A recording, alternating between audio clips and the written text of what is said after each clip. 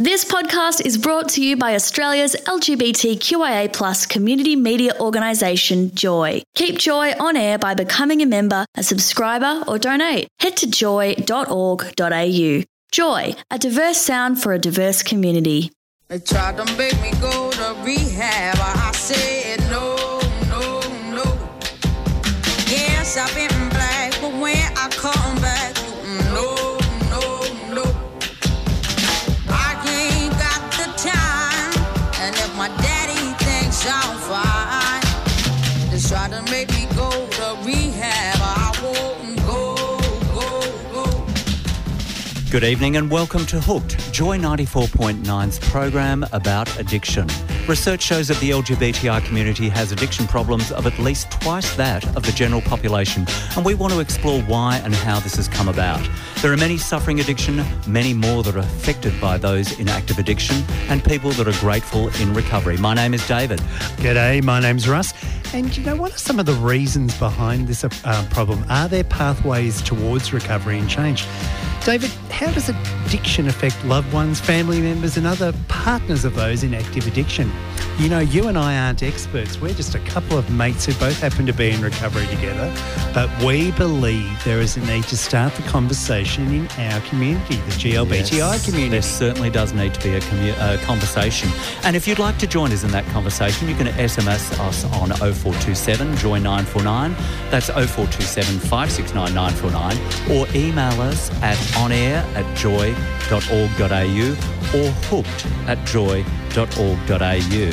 Now listen in, David, before we go to news, who's on the show tonight? Well, I was about to say, if you're experiencing immediate problems or if content of this program raises issues that cause distress, you can call Lifeline on 13 11 14 or Beyond Blue on 1300 22 46 36. Well, I don't know. Who do we have tonight? Well, top of the show, who's going to be our guest tonight? And then we'll go to news. Let me know. It is a jam-packed show. We're going to be talking about nicotine very soon. Oh, yes. With Dr. Sarah White. She's the Quit Victoria Director. Oh. And we're going to be talking, of course, to Ali Maffey, and he's a pharmacist. A lot of people that are listening in tonight would actually know him because he specialises in sexual health medication, and he's from Commercial Road Pharmacy, very close to Prahran Medical Clinic. So without worrying about all that. Outstanding guests, I will say. Yes, well done. But you've got some news tonight. Okay, so weekly news. I have read a couple of interesting articles about recovery this week. Tell me about them. The one of interest is I have been to Bali. I know a lot of people will have been to Bali, and quite often you are asked by people down the street, would you like some Cialis or some Viagra? Men mainly, I would imagine. Yeah.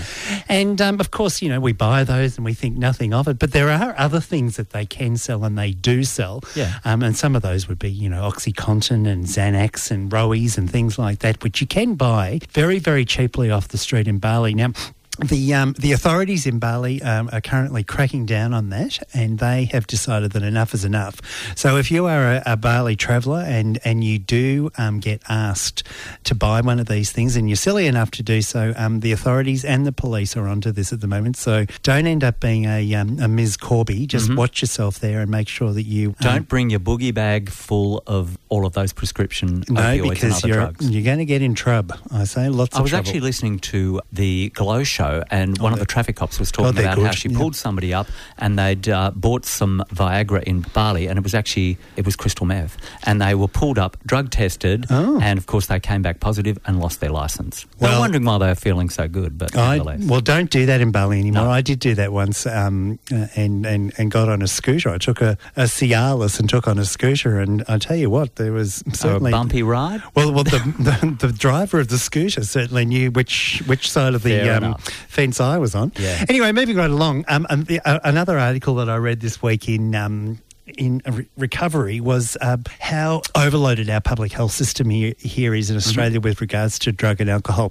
It's grossly underfunded, as are many health departments, and at this stage it is estimated quite conservatively that between 200,000 and 500,000 Australians are currently waiting to get treatment for addiction, which is a huge amount of people. That is a lot. So having read that, they did basically tell people who wanted to get away from the the public system. There's a list of things that you yourself can do by going and asking for help. You can go to your GP or you can go and see a counsellor. But these are the places that you can go if you're waiting for the public health system for recovery and rehab. You can go to these places. So one is a residential live-in rehab, and your GP can certainly get you in touch with one of those, and that's where you would go and live and have a very intensive recovery over 3 months to 6 months. There's day rehab where you would live at home. So you would live at home, but you'd still go in and do rehab 4 or 5 days a week, where you would travel into a hospital where you would sit down with others and do your recovery.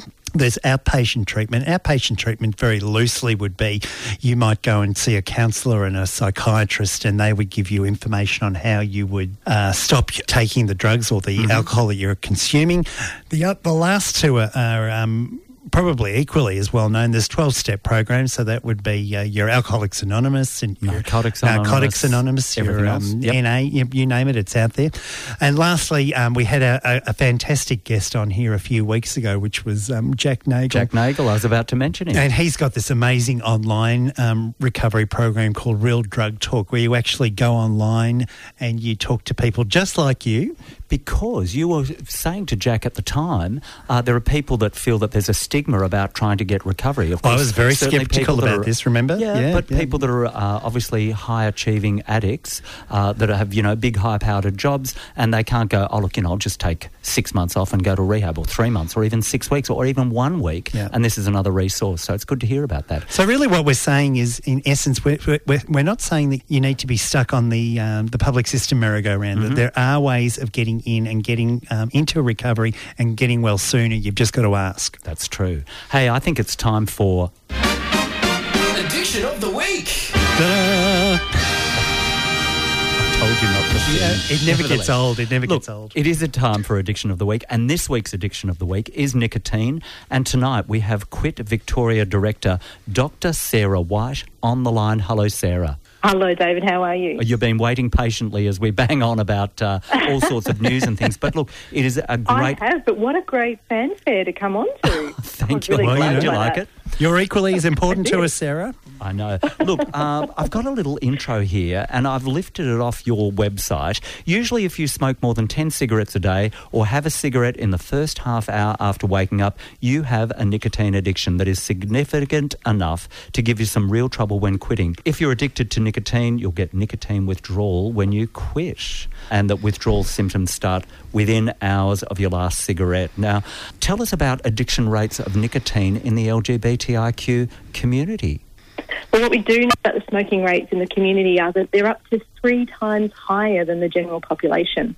So when you think about smoking being the single leading cause of preventable death and disease, that's a real concern. So would it be correct to say is that the pink dollar thing where we've got disposable incomes and we can go and buy cigarettes? I mean, I don't even know how much a packet of smokes costs these days. Is it $25, $30 or more? It's actually more. It's getting up to a good $1 a stick, but every time the tax goes up, the tobacco industry brings in cheaper and cheaper brands, so they're trying to ameliorate the effect. And look, we don't really know why the rates are higher. Quit's actually done some focus tests and some focus groups looking at this, and it's just not entirely clear. We thought at first it might have been around minority stress, issues like that, but it could just be good old social norms. Everyone in my group does it, and therefore I will too. So it was like that in the 80s. I can remember having a beer in one hand and a cigarette in the other. So. Like a segment of a population that's more affected by it. I mean, we have explored some of the reasons behind higher rates of addiction, such as things to do with coming out experiences or also to do with discrimination. And I don't know whether cigarettes or nicotine actually does tie back in with that. So it would be interesting to find out. Maybe some further research needs to be done on that. But what is Quit doing to help address this as far as the LGBTI community is concerned? Well, what we've been doing, we've actually partnered with Thorn Harbour Health and Minus 18 to start a conversation, just like the conversation we're having now, to sort of try and learn from the community. You know, we know about smoking, but we don't know what the pressures are on the community. So we want to hear about it, learn from the community and try to develop some of these tailored initiatives that might help reduce the smoking rates. Some really simple and practical things we're doing. We've worked with our Quitline staff to make sure that anyone from the LGBTI community who calls is going to feel very safe and confident calling us and talking to us about the issues. And just recently, we've also partnered with the Melbourne Queer Film Festival to develop a film competition and see if we can get the community or filmmakers in the community telling us what they see is important. Now, I want to talk about that again in a moment, but as far as, like if I go onto the Quit website, there's all sorts of different strategies. So am I right to say that it's more of a multi sort of approach these days where you'd be looking at different ways? You wouldn't just say, oh, look, I'm going to slap on nicotine patches, or I'm just going to go to the doctor and get one of the drugs that helps you stop. Like there's a multi sort of layered type of approach as far as quitting smoking is concerned. Yeah, you're absolutely right. So, yes, the nicotine patches and the gum, and we usually say use patches plus an intermittent form, like an oral form, together. They'll do a part of it. They'll help ease those nicotine withdrawal cravings that you were talking about. But we also know that you can double your chance of success if you call the Quit line, which is a behavioural intervention service. So basically, when people smoke, they smoke 10 or more cigarettes a day. There's all sorts of habits and rituals and emotions all tied up in having a cigarette. So part of the work that you have to do is to understand what your triggers are and work out how you're going to replace the cigarettes you're having in response to a situation or an emotion. And that's exactly what Quitline does. They help you come up with your own plan to address your triggers. It sounds like a great idea to me. Look, I just know that when you're smoking, the things that would instantly come to mind, that you'd be skipping meals, you wouldn't necessarily be, you'd be using it for a stress at work thing. A thing at work might become really stressful, so you're out the back having a cigarette. And basically what Quit would do would give you the things that you need to make sure that you're not running off and having a ciggy every time you feel stressed, right? Yeah, exactly. So if the response is always to have that cigarette, it might be, well, in that situation, what could you do instead? What's actually going to be another strategy you can use instead of ducking outside to have a cigarette? And some things are so simple where people are really used to having a cigarette with their morning coffee. Simple things like have your coffee in a different place, even have it out of a different mug, breaks that sort of conditioned behaviours and habits around having a cigarette, which then helps break the addiction and get all together. Well, that's interesting. I mean, I own a business in Kew, and I know there are two girls in our office that smoke, and every day they regularly want to take the post to the post office. They want to walk the dog, because we've got a dog at the office, and they also they know exactly when their breaks are. And so you think we should change that up a little for them? Yes, it might help them do that. You might want to have that conversation with them first. No. I'm with you. I'm hearing you. Don't give them breaks. There you go. Hey, now, another thing that we were going to talk about, of course, which you started to talk about before, Sarah, is, of course, the wonderful partnership with Melbourne Queer Film Festival, Thorn Harbour Health and Minus 18. Now, there's been a competition. It's called Keep the Vibe Alive. Now, I checked out these little short films. They're only about a minute each. And now, am I right to say there's the big launch of Melbourne Queer Film Festival program tomorrow night, and you're going to be announcing the winner of this short film? We certainly are.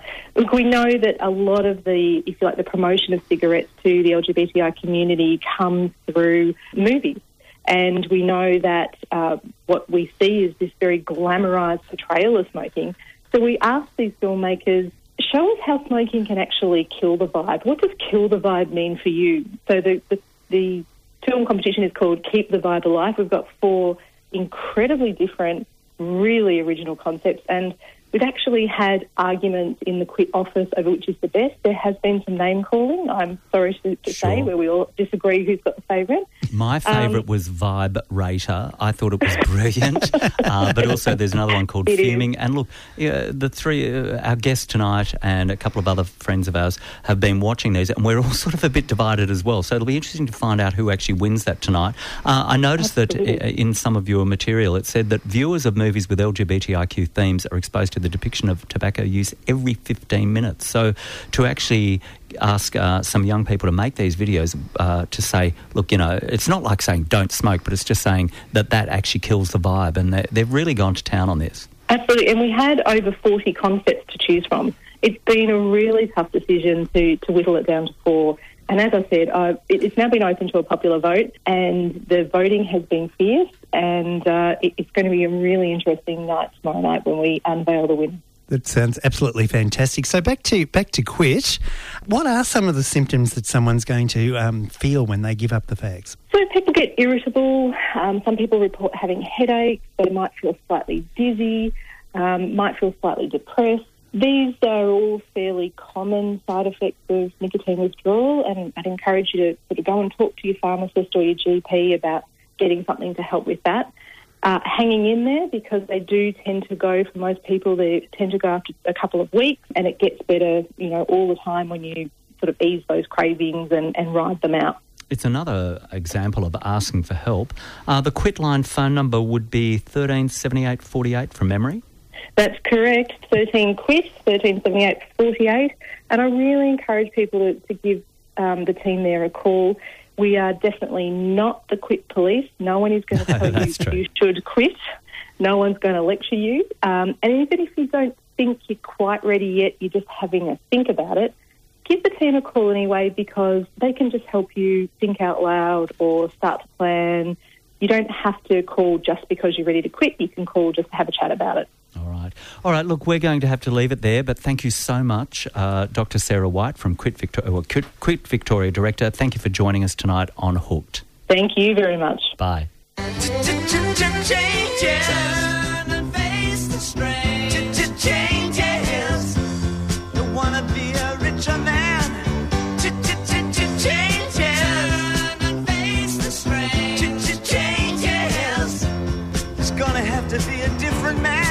Hooked on Joy. You're listening to Hooked. So we are here tonight on Hooked, and if you are wanting to know how to quit smoking or you've got some questions to ask our next guest, highly recommend that you contact the show tonight. You can email us onair@joy.org.au, or you can SMS us on 0427 Joy 949. David, please intro our guest. Well, tonight we have Ali Maffey, who is a pharmacist from Commercial Road Pharmacy. A lot of our listeners may know Ali because he's right near the Paran Market Clinic, and hopefully a lot of people have been into his pharmacy because he specialises in sexual health medication. Welcome, Ali.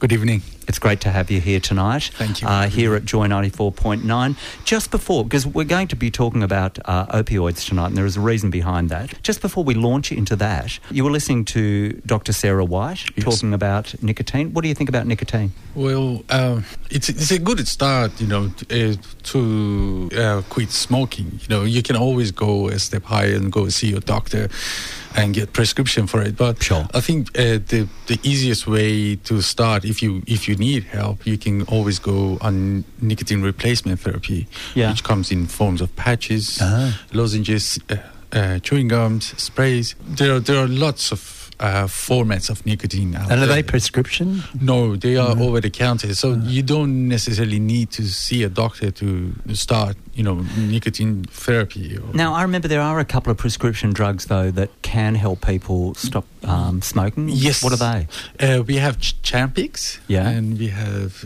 not Zyban, which is not used as often anymore. I think I used Zyban a number of years ago, many years ago, when I first tried to give up smoking, and it was a pretty psychotic thing. It is. It has very nasty side effects. It was over the top. After about day 3, I think I was ready to curl up in a coma. I was wondering why you kept smoking. But it is a heavy-duty drug, but it is prescribed by doctors, of course, and all that sort of stuff. Now, look, the reason that we have you here tonight, though, and is because last week we were talking about addiction around the world, weren't we, Russ? We certainly were. And what was the highest addiction rate in the United States was opioids. They were, which often resulted in some 53,000 overdoses per year. Now, there was around about 6% in the studies up to about 2015. 6% of their population in the United States were addicted to opioids. And coming in second place, Australia. Around about 3.75% of people. What are you saying, David? We're shoppers. Well, we're catching up. Mm-hmm. We're catching up. And also, it's an epidemic of baby boomers that are hooked on painkillers. Half of all drug addicts are over the age of 50 is what they're saying. Now, that's what we've got Ali here tonight for, to talk about opioids. Now, what are opioids? Well, basically, opioids are kind of first-line painkillers. They used a lot in hospitals, before or after surgeries, or to stabilize the patient before they do procedures. But when the patient discharges from a hospital, sometimes they have to stay on them for a bit longer, so they get prescribed by the GP. I remember I had a broken knee and a broken shoulder from a motorbike accident and came home from hospital, and they gave me some, I think it was OxyContin, yes, and maybe some Endone. So are these the opioids that we're talking about? Yes. They are very strong painkillers. But saying that, the codeine, we used to have them over the counter up to last year, February 2018, and which was Panadine Extra or Panadine Forte. Yeah, these Panamax, are I think as well. Yeah. Panamax is just plain paracetamol. Yeah. So they have codeine, and codeine is kind of a form of opioids, and people don't know that, and they keep using it, and after a while you get used to it, and then it becomes trouble. So why did they decide to remove codeine from sale? Well, it was one of the subjects that not everyone was agreed on, but it was getting out of control, the use of codeine. So many people thought that because they can't buy it over the counter, so there's no harm in it. It must be okay. But we had lots of cases of overdose with taking Panadine Extra. How would you overdose? Would you take a whole packet or something? The thing is, codeine is a trouble. You get used to it. But what people don't think about is that it has paracetamol in it as well. And we all think that paracetamol is Panadol, it's very safe, you can buy it from supermarket. But when you take more than 8 tablets in 24 hours, you start damaging your liver. And many people end up with liver transplant, and it costs a lot, hospital, taxpayers' money. Well, and also what it does to your health. I mean, your liver's shutting down, you're not going to be doing well. How would a person feel who was addicted to codeine? Would they, obviously they're taking more of it because they don't want to feel like crap. So you have to take a lot of it, and then it starts giving you, euphoria, you feel probably happier, I don't know, but it kills the pain. So usually people who get used to opioid medications, they have some underlying issues, either it's a psychological problem or they have like a chronic pain, and it gets out of their control. Well, I know. Look, I'll put it out there. I had both of my hips replaced when I was in my 40s. They're looking great. I'm feeling great. I'm not running any marathons, but I can do things that I didn't used to be able to do. I got sent home with some Endone and some OxyContin, and one of the things that I did notice that I felt like I was very racy all the time. And then the next thing I noticed was that as the packet was running out, I thought, I better keep some of these aside for later. So I can understand. I did the exact same thing. Yeah, because I can understand why people like them. Yeah, and I didn't actually need them. And they said, look, here, take this little gift. It's like a little gift pack home. And I'm sort of thinking psychologically, because we're both in recovery. Yes. I'm sort of thinking, I might need that after I start, doing a little bit of running. And, I might just need it for this day. I might need it for that day. Or, there might be a day that, isn't it funny how your mind goes there? Exactly. Yeah. And that's certainly an addictive behavioural mind. But obviously people that become addicted to these drugs, these drugs are really used primarily for pain relief. Correct. What would some of the names be of these drugs? We've talked about Endone and OxyContin. What else would there be? We have fentanyl, which comes in the patch form. We have OxyContin. We have Palexia, which is a new one. We have buprenorphine, which is Norspan patches. So there are quite a few other ones. They come in the injection forms as well. But Ali, I've got a question for you. Fentanyl. There was a lot in the news in 2017-18 about fentanyl. Yes. Why is my question? Why did people? I know the answer as far as it made people feel good. Yeah. But why was it so accessible, and why were people getting sick and really not doing so well? And it took forever to take them off the list. Didn't it? Well, I think the doctors didn't consider patches as dangerous as tablets, and they were prescribed a lot. I think one of when I look at my records, I used to dispense more patches 5 years ago compared to now. And I can see the doctors are a bit more hesitant, to prescribing it. Before you went to the doctor and said, I was prescribed patches and I lost my patch, or I'm from another city, and easily you could get another prescription. And because the doctors didn't think you can abuse patch, but apparently they found a way to, to abuse it, and then it got out of control. So now we have... Fentanyl is a little bit more restricted now? Or? Yes. So it is still, it was Schedule 8 medication. That's how we call them. These are, the medications that you have to put them somewhere safe in the pharmacy, and you have to, be more cautious when you're dispensing it.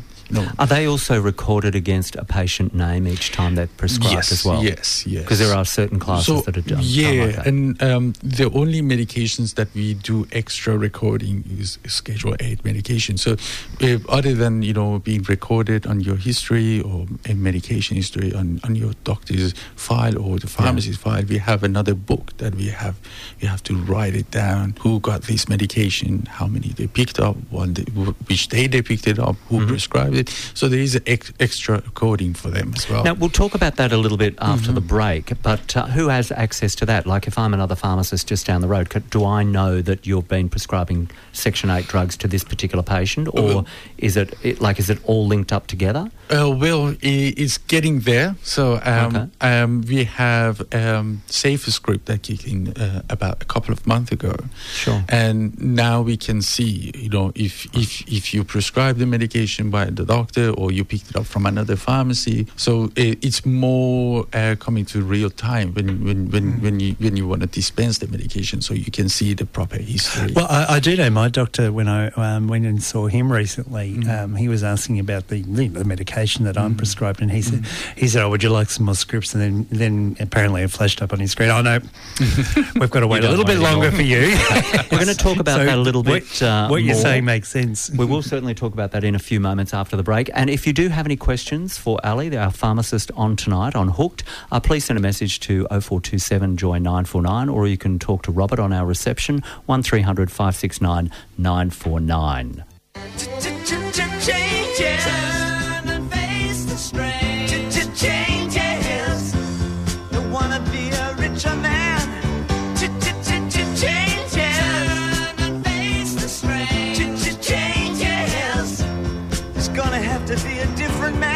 This is Hooked on Joy 94.9. And that is correct. You're listening to Hooked with David and Russ. Joy 94.9's program about addiction and, most importantly, recovery.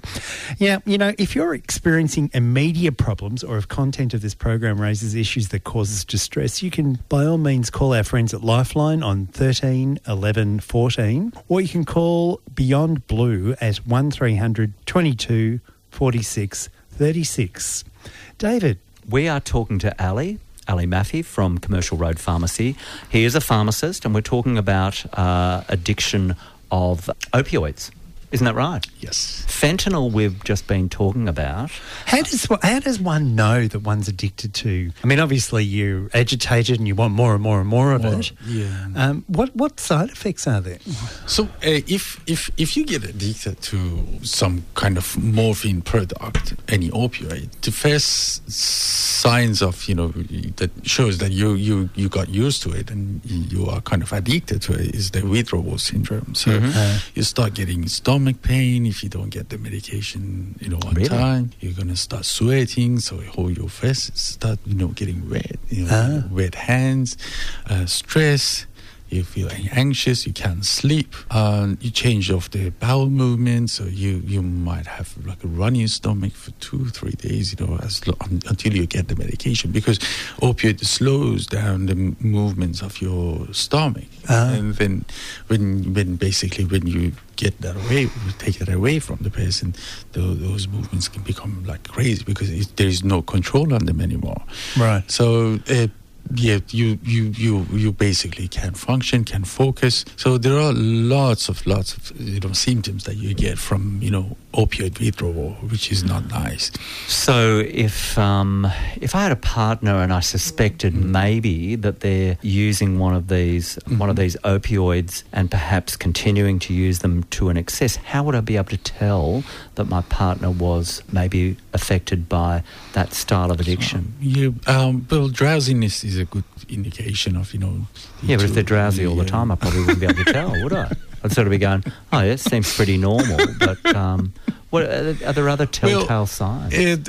Basically, again, very, very, they get agitated very quickly. So they don't have as much tolerance as before. When the drug wears off, they are anxious.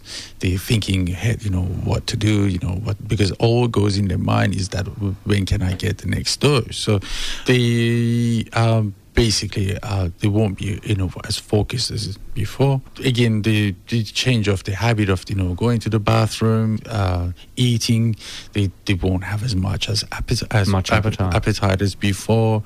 Not very active. Yeah, they look a bit more depressed, less motivated to know what they were doing before. If they were going for a walk every day, they're not going to do it anymore. So shopping, not very interested in anything that they used to do.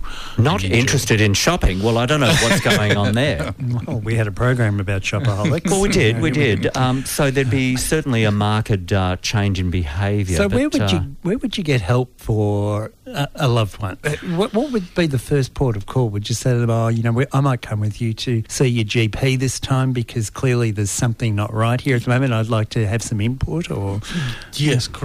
Yep. I think the best way is to have a health professional involved. So your GP would be the first place to go and get advice. And there are lots of GPs that are trained to especially to do help people with addiction. Because you can't just stop. By the sounds of things, you can't just stop taking fentanyl or OxyContin or whatever because your body's already adapted to these. And yes, it sounds there correct. are massive withdrawal symptoms. There would be a lot of problems with the withdrawal. So we don't usually recommend to do it by yourself because there would be a bit of risk, and many people might done it before and they managed to do it by themselves, but it's a lot of risk to do that. So the best is to start with your GP, and if your GP is not specialized, they can always direct you to another doctor who knows how to do it, and then they refer you to the pharmacy, and then you start from there.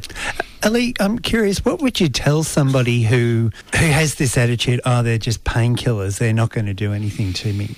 We had a lot of people. We had to do this discussion last year because the patient couldn't buy the codeine from 1st of February. So we had to explain to them that maybe it was okay that you used to come in a specific amount of time and buy these painkillers. But the problem is these are not natural products, so these are not supposed to go in your body unless there is a real medical reason for it. So there would be lots of side effects with any medication. Did you get very much flack about that codeine? Because, I want my codeine and I want it now. Yes. And what do you mean? You're trying to tell me that I'm addicted to codeine? I'm not addicted to codeine. Give it to me now. But did you actually have to explain to people yes. We had many cases. But they were borderline addicts. Yeah. We had lots of people, they tried to stockpile, to have enough stock before, for a while.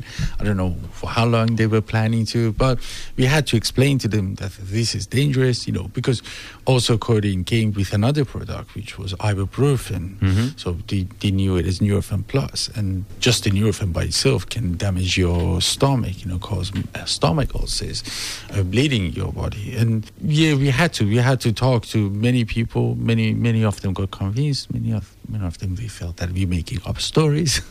I have noticed recently, and I find this very interesting, when you go and see your pharmacist these days, it's no longer just script, cash, there you go. Yes. You, a good pharmacist, will sit there and tell the customer all about the side effects and ask them what other medication they're taking and actually, aside from what the doctors prescribe, make sure that these are the right pills for you to take. Is that right? Correct. You know, it's always, especially when a patient is starting a new medication, especially a painkiller, it's good to explain all the side effects, explain to them what's the purpose of this medicine, how long you're going to be on them.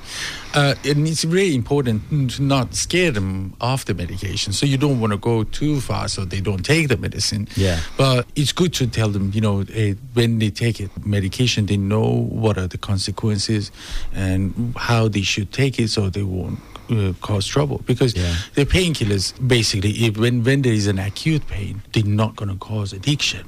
So it is less likely you get addicted to the medication than, you know, compared to the amount of people taking them.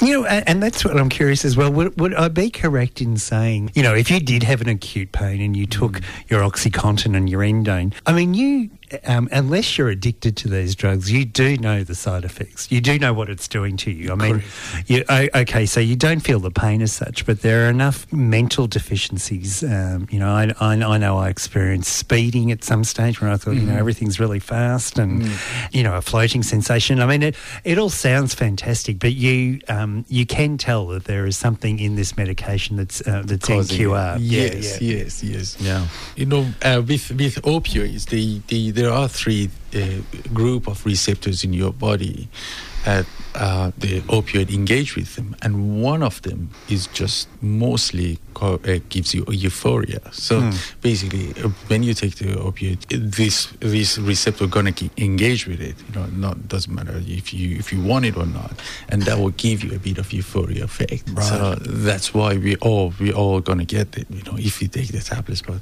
if you like it or not, it's a different Sounds story. pretty interesting to me. And look, it's great to have you on the show talking about opioids. We're going to have a little bit of a break and then we're going to come back and talk even more. You're listening to Hooked on Joy 94.9.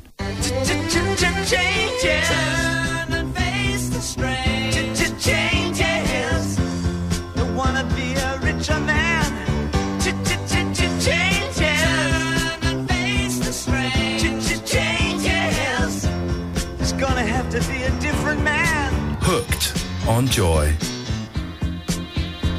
This is Joy 94.9. You're listening to Hooked, Russ and Dave's program on addiction and recovery. And we've certainly got in our Ali LGBTI in community, and we've got Ali. Yes. Yeah, what a fascinating guest. Well, look, you know, it's not every day that you have a pharmacist to talk to you for about an hour, and you want him to as well. I wanted to cover, because we've been talking about opioids tonight, it is the big epidemic of the baby boomers. There are also younger people that are addicted to these opioids, aren't there? Right. Why do you think it took the government so long to realise that this was a problem? Well, it's not just the government. So we have different bodies to have to come to the realization that this medication is causing trouble for us. So, well, we had lots of opinions about this, and you know, let's take for example codeine. So there were lots of resistance to put codeine on prescription. And many people were not really fan of that decision. There are lots of health professionals, pharmacists, doctors, they thought that it's not a good idea. Well, to be honest with you, I was a bit skeptical about putting codeine on the prescription. I thought it's not gonna solve the problem, or it's not gonna help. But I believe it made a lot of changes. It improved a lot of health professionals' aspects toward codeine. Do you think it has also helped a number of patients that perhaps were hooked to the codeine? Yes, they were. Many people were they were not taking it as much, and maybe they didn't really have to take it. Because what we usually say with lots of pains that we get during normal daily activities like headache, sore bodies because of the when going to gym and come back, you can get the same painkilling effect from the plain paracetamol, and you don't really need to go to a higher level. Yeah. Hey, now I wanted to ask you, we were sort of touching on it before about pharmacy shopping, and the records are changing and the way that you deal with that. Yes. You're at the coalface. Now, there is also doctor shopping, but in the end, people will do a bit of doctor shopping and get a number of prescriptions, and then they're going to come to you. You might see them multiple times and start to think, well, what's going on here? So explain to me what happens with doctor shopping and pharmacy shopping. Yeah, so I give you a bit of idea of what was happening before. So before it was more based on the what we have on our record, on our individual pharmacy record, to figure out if this patient is going to different doctors or if this patient picking up this medication too often. But now we have this new platform which called Safe Script. So basically we can see what doctor prescribed which medication and where did this patient picked up that medication. Let's say if you go to the doctor and get a prescription for diazepam and you go and pick that medication from the pharmacy around your corner of your house. 2 days later you go to another doctor and you come to my pharmacy. I can see that you've been to the Dr. X, you picked it up from that pharmacy, and now you're seeing another doctor. So it's more transparent now. So we don't have to rely on the pharmacist's memory or just individual pharmacy record to find out if someone is abusing a medication or is trying to buy too often. Okay, well that sounds like, it's about time that sort of thing's been coming on. Yeah. Now, also, I remember a couple of months back or something or other, I came in and I said to you, look, I got sore legs. It's a little bit of muscle pain from running. I think I ran a little bit longer than I normally would yesterday. What do you think would be really good to have to relieve that muscle pain? And you said to me, some Voltaren would be great. And then I said, okay, hit me up with some Voltaren. And you said, no, you can't have it. You're on PrEP. Oh. Are there opioids that react with HIV antiretroviral medications or PrEP medications? No. Opioids hardly interact with any other medicine. They interact with lots of sedatives. But HIV medication, PrEP, no.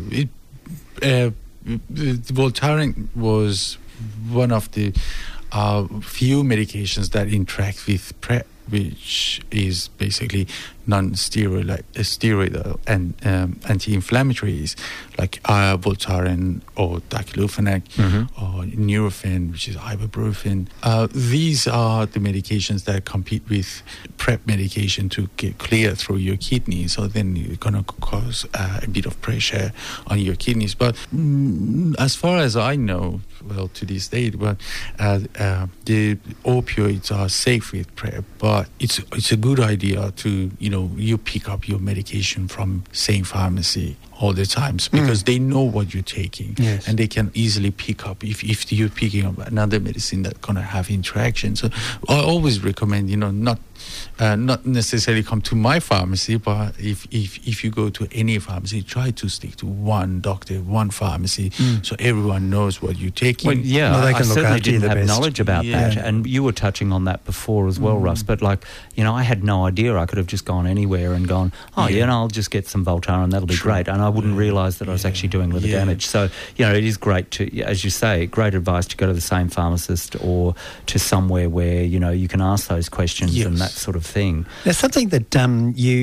I thought was interesting about your pharmacy is you've got a methadone program there. Yes, correct. Talk to us a little bit about that. Is that a program that people who are addicted to heroin would go and try to wean them off? Interesting. Heroin. We have a couple of patients that they were addicted to codeine and they are on the program. So any opioid addiction any kind of opioids that we can offer help with pharmacotherapy program. Basically, we try to at first we try to give the same dose as what you were using, equal with methadone or Suboxone, and then we slowly reduce the dose until you get off the program. Okay, look, it's all great information. We will be putting some links through on our podcast about nicotine, of course, and it's been great talking to Dr. Sarah White and also Ali Maffei tonight, his point of view on pharmacy and the opioids that we're having a good But the best wag advice from Ali, again, use the same doctor year in, year out, and the same pharmacist. If you can, of course. That's where you're going to get your help if you're addicted to something. We hope that you've enjoyed tonight's show and remind you that if you're experiencing immediate problems or if content of this program raises issues that cause distress, you can call Lifeline on 13 11 14 or Beyond Blue on 1300 22 46 36. Now, it is important to move away from self-destructive reasoning. Recovery involves breaking the cycle of addiction, moving the trigger of negative thinking, and restoring us to emotional sobriety. One of the greatest highs in life is feeling good about yourself. Always remember that none of us in this world are alone, and that the first step in recovery is always to ask for help. Yes, we want our community to be one of hope, and look forward to your company next week as we continue to explore addiction on Hooked. Meanwhile, it's goodbye from Russ. Goodbye. And it's goodbye from me, David. Goodbye. Joy 94.9 is a GLBTIQ community radio station in Melbourne, Australia. Support Joy 94.9 by becoming a member at joy.org.au. Thanks for listening to another Joy podcast brought to you by Australia's LGBTQIA+ community media organisation, Joy. Help us keep Joy on air. Head to joy.org.au. Joy, a diverse sound for a diverse community.